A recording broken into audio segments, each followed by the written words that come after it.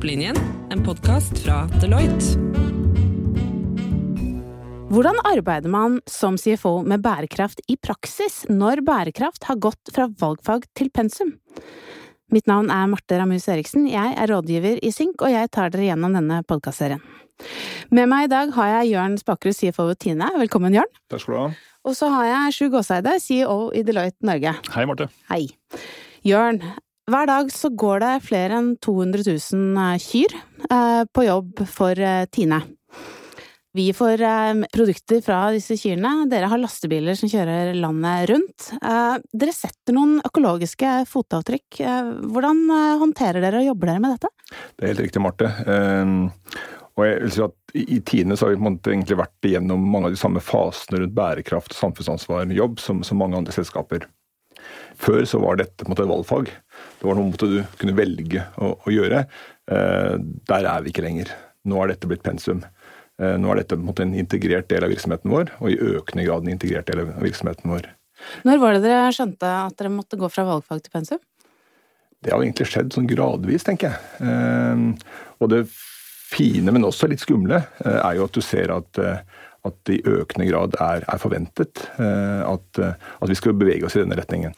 Så fortell meg nå som dere tar dette her som en del av det sentrale arbeidet hos dere, hva bærekraft i praksis i Tine?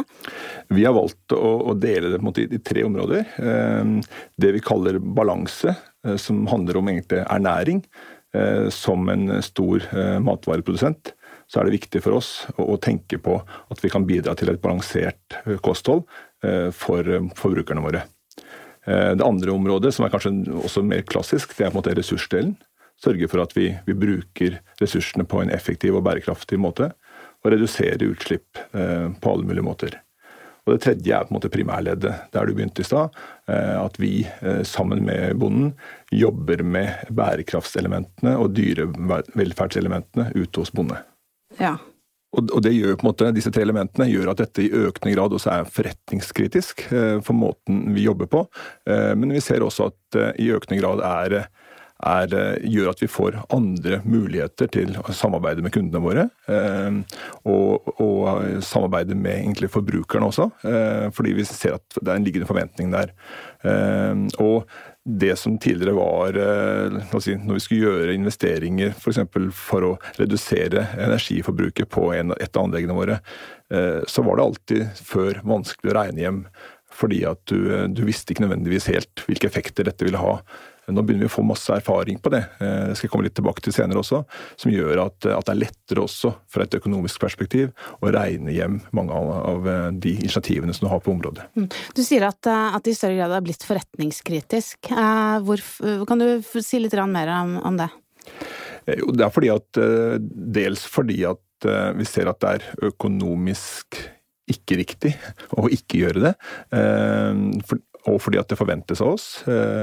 En aktør som oss avhengig av å alltid ha et godt omdømme, og der ser vi at bærekraftsarbeidet vårt med å styrke omdømmet vårt, og gjør vi det ikke, så gjør det motsatte, ikke sant?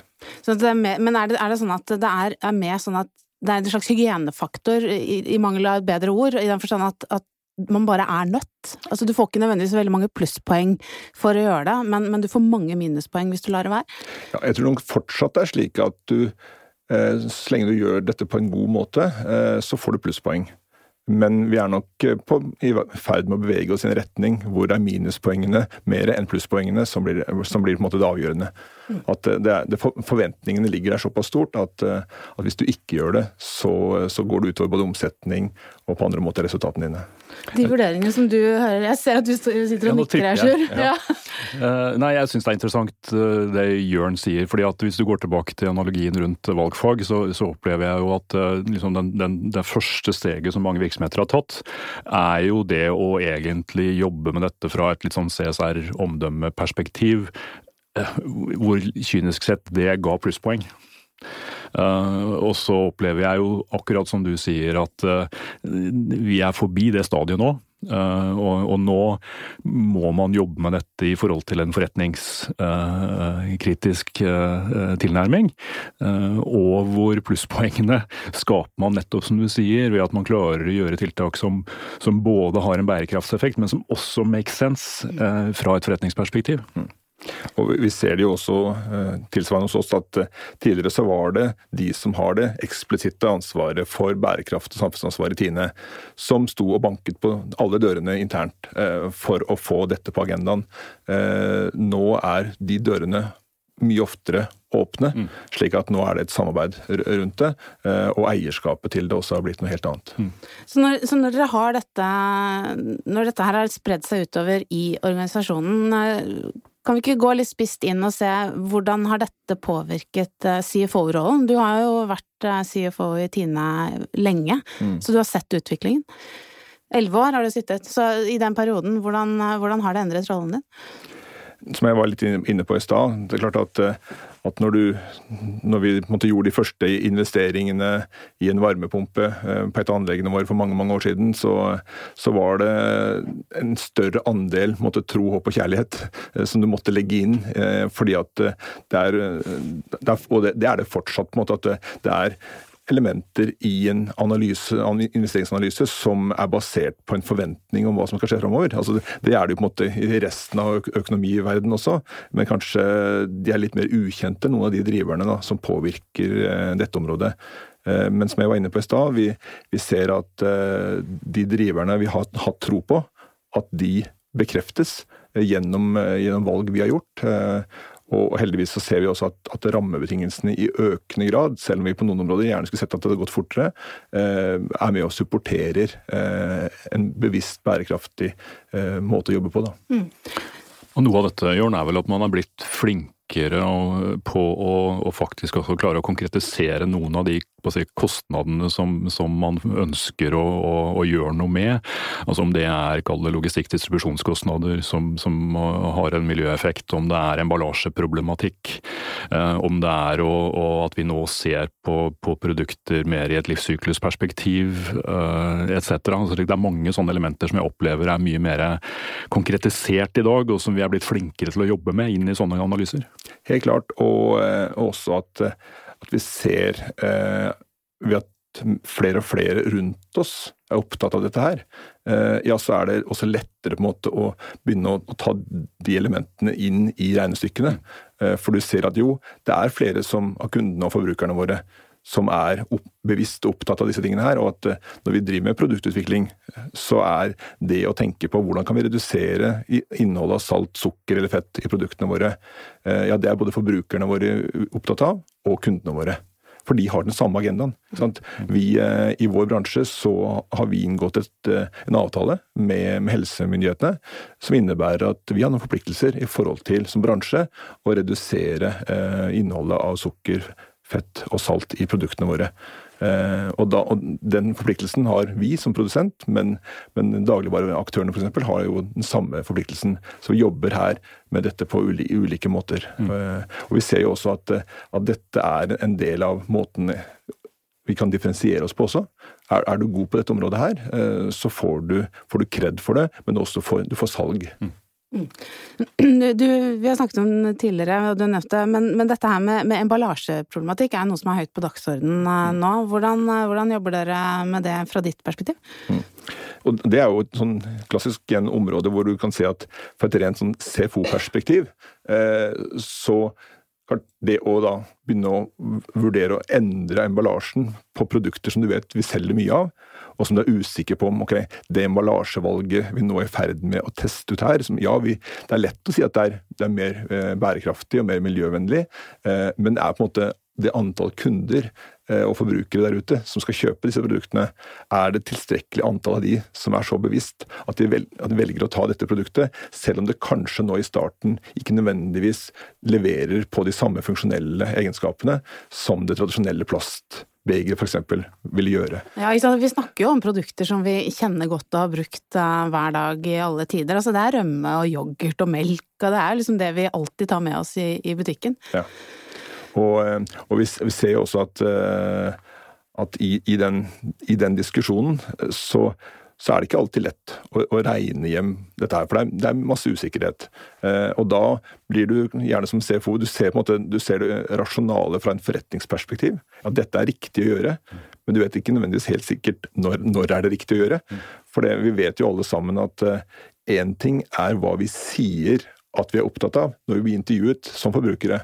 Noe annet hva vi gjør når vi står i butikken. Og der forskjellene på mange områder fortsatt veldig store, selv om de forskjellene i ferd med å bli mindre. Så denne risikovurderingen, eller det en vurdering av risiko dette her, hvordan håndterer du det annerledes nå enn kanskje for 10 år siden når fokuset var mindre? Det viktige for oss fra vårt perspektiv jo at de som sitter med forretningsmessig ansvaret på disse områdene, at de får med seg og gjennom på en måte hele den risikovurderingsrunden som vi tenker at det viktig at de har vært igjennom. Slik at vi har gjort disse vurderingene på alle områdene, så vil det helt sikkert være deler av vurderingen du ikke har fått med deg, men at du har i hvert fall tenkt igjennom alle elementene og har det med deg i ryggsekken når du tar beslutningen. Og så vil det fortsatt være risiko når du tar beslutningen, men du i hvert fall reflektert godt rundt de ulike vurderingene. Men for å følge opp på det, Jørn, fordi at hvis vi da går tilbake til liksom hele bærekraftsdimensjonen i dette, da, betyr det at når dere gjør de vurderingene, og du sier blitt flinkere til å vurdere risiko, har dere da større risikoappetitt i denne dimensjonen nå enn dere hadde tidligere? Jeg vil kanskje ikke kalle det appetitt, men mer risikobevissthet, hvis man kan bruke et sånt begrep. Og så det fortsatt en jobb. Vi ikke ferdig, altså vi ikke nok bevisst her, men vi jobber mer og mer med det, og få på en måte at vi klarer på en måte å ta denne loopen rundt disse problemstillingene før vi tar det valget. Og gjennom å bli mer bevisste på disse områdene her, så tror vi også at det drypper noe på alle de andre vurderingene vi trenger å gjøre. For det jo bærekraft allikevel en måte, det en del av mange vurderinger du må gjøre i en sånn setting. Hvordan opplever du det når du møter andre kunder, Sjur? Nei, som jeg sa, så opplever jeg at dette i sterk modning, og jeg opplever at veldig mange virksomheter nå der som Jørn beskriver. Så kan du si at verdikjedene jo veldig forskjellige, og det gjør kanskje at liksom, det forskjell på hvor lett og hvor heller vanskelig det å ta tak i en del av disse tingene. Men jeg opplever at de fleste virksomhetene har kommet forbi, kall det omdømme CSR-stadiet, og nå jobber med tiltak som både gir, kall det en bedriftsøkonomisk effekt, men hvor dette med bærekraftsperspektivet med i business case.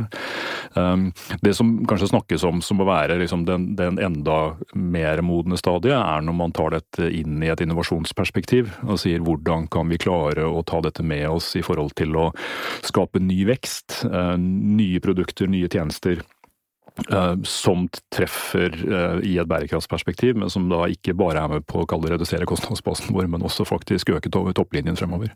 Og der synes jeg du har noen gode eksempler i det du har snakket om, men der det kanskje flere virksomheter som strever litt mer med å finne den veien.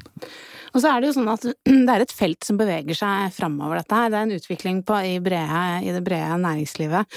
Men hvor henter dere inspirasjonen deres i dette bærekraftsarbeidet, Jørn? Dels så henter vi inspirasjon gjennom å se på hva andre større selskaper innenfor vår bransje utenfor Norge gjør. Der har vi både gode, men kanskje også noen som ikke fullt så gode eksempler, men som vi henter inspirasjon fra. Men så det også riktig, tror jeg, å si at her det mye at du må la ting bli til på veien. Du må finne din måte og la disse fotavtrykkene prege din egen virksomhet.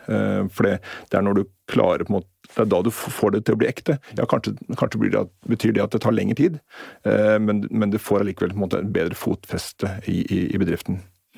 I hvilken grad bruker dere eksterne rådgivere og hjelp til dette, og hvor mye liksom egengenerert fra dere selv? Det en god miks, tenker jeg. At vi har selvsagt på dette området også dialog med andre som har spisskompetanse, for eksempel på deler av det være seg alt fra noen av de løsningene vi skal inn i, men også utifra noen av de valgene vi må gjøre. Ja, det der var vel en slags utfordring til meg, det Jørn, var det ikke det, som rådgiver her.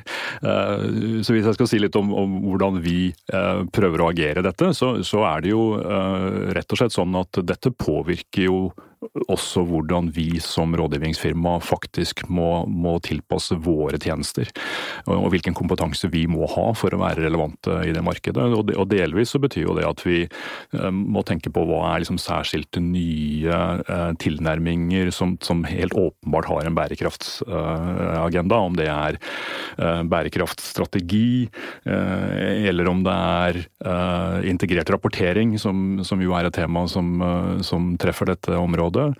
Men det som interessant at jeg egentlig så føler jeg at den største utfordringen vår, det jo å få bærekraftsdimensjonen integrert i mange av de tingene vi har jobbet med som rådgiver i mange, mange år, og som da treffer temaer som vi har snakket om nå rundt som innovasjon, som kostnadseffektivisering, og alle de tingene som på mange måter tradisjonelle tjenester, men som nå må se ut på en annen måte.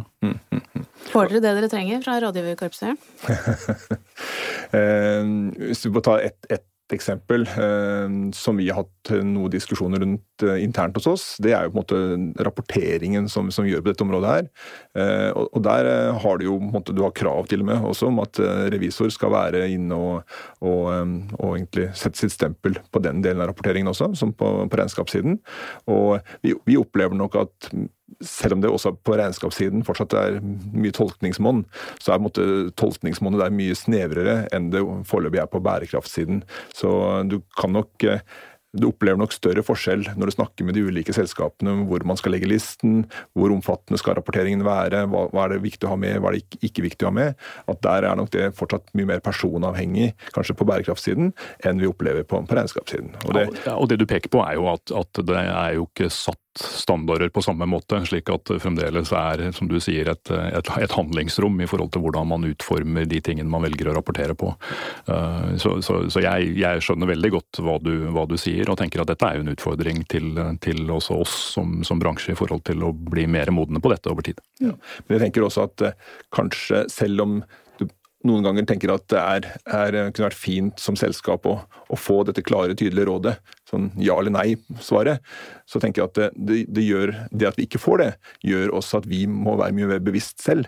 Ja, det betyr at vi bruker kanskje noe mer tid, men vi må bruke mer tid på å finne ut, ok, hvor det vi skal legge lista? Ikke sant? Hva det som viktig for oss å få fram? Og det opplever jeg nok at det har vært positivt allikevel for oss, selv om det på en måte når du står der, og egentlig rapporten skulle vært ferdig i går, men det fortsatt noen ting som du ikke har klart å avklare, at du må tvike deg gjennom det, så blir det allikevel på en måte noe som vi eier selv på en mye bedre måte. Så hvis man skal se litt fremover da, Tine, når vi sitter og snakker om nå, så dere i gang med å meisle ut en ny strategi. Ja. På hvilken måte bærekraft nå integrert i denne strategien? Kan du si noe om det? Tidligere så har det vært slik at bærekraft var ett av flere bein som du hadde i strategien din. Den strategien som vi jobber med nå, så dette integrert. Du ser på en måte ikke, det er ikke ett bein som heter bærekraft. Nå det integrert i alle beinene. Og vi vil nok fortsatt, tenker jeg, i en fase nå likevel på en måte velge å trekke ut de spesifikke bærekraftsmålsetningene fra strategien for å sørge for at vi på en måte fortsetter å ha det spesifikt fokus på det. Men likevel så det integrert. Det integrert i vekstarbeidet vårt, det integrert i konkurransekraftarbeidet vårt, og det integrert i arbeidet som vi gjør internt i bedriften for å bevisstgjøre hele organisasjonen vår. Så helt konkret da, hvordan vil det påvirke hvordan vi som forbrukere ser Tine i årene fremover? Det vil for eksempel bety at flere og flere av produktene fra Tine, så vil du få alternativer som gjør at de forbrukerne som bevisst, og det ser vi at det en økende grad, kan gjøre andre valg enn det de kan gjøre i dag, ved at de får et annet produktspekter med andre produkter enn det de har i dag. Mindre fett, mindre sukker, men vi ser også at vi må prøve å beholde allikevel bredden, slik at det valgfrihet der. Og så ser vi på noen områder at vi prøver likevel å ta ned kanskje det generelle sukkernivået i de produktene som det sukker i, for det tror vi også riktig og viktig. Og skal vi nå de målene som vi har satt oss i sammen med helsemyndighetene, så vi nødt til å jobbe med alle produktene, ikke bare de nye på en måte produktene. Og måten dere produserer, altså innsatsfaktorene i produksjonen deres jo også Der jobber dere også. Ja, ikke sant? Og disse kuene deres, de produserer jo ting man kan lage mer enn bare melka. Helt klart, og vi ser også i industrien hvor vi har satt oss målsettinger om at vi innen 2025 kun skal ha fornybar energi når vi produserer produktene våre. Og det kanskje det området som vi har klart å avansere mest på ressurssiden de siste årene gjennom å ta i bruk ny teknologi, og også fått faktisk flere anerkjennelser om priser kanskje du aldri hadde hørt om før, en varmepumpepris og sånt nå, men som jeg tror er viktig likevel, spesielt for det interne, for å få oppmerksomheten at det ikke bare de pionerene på et par-tre anlegg som måtte være tidlig ute, men nå ser på en måte alle anleggene at vet du hva, dette har noe for seg. Og de ser også at strømregningen og oljeregningen blir lavere fordi at vi gjør andre valg. Og det leder jo også til, hvis du ser på CFO-rollen, vi har snakket mye om rollen som CFO i denne podcasten, og med det du forteller her nå, hvordan ser du at den rollen og den funksjonen din vil utvikle seg fremover med tanke på at bærekraft så mye mer blir integrert og ikke bare er en sånn pyntegjenstand på siden? Jeg liker på en måte å snakke om det som at vi har egentlig 3 regnskaper, men som i økende grad er i ferd med å bli ett. Vi har det klassiske bedriftsøkonomiske regnskapet, vi har bærekraftsregnskapet, og vi kan kalle det tredje for et omdømmeregnskap. Og vi ser at klarer vi å jobbe bra på alle de 3 områdene, så forsterker de hverandre, og ned i veien så er jeg mer og mer sikker på at de kommer til å bli ett. Og at det er kombinasjonen av å jobbe på alle disse områdene som gjør at du løfter både topplinjen din og bunnlinjen din. Tusen takk. Takk skal dere ha begge to. Det var interessant å høre på. På cfo.deloitte.no kan du finne mer informasjon om det temaet vi har snakket om i dag, og har dere spørsmål så send oss gjerne e-post på cfo@deloitte.no. Dette var en podcast fra Deloitte.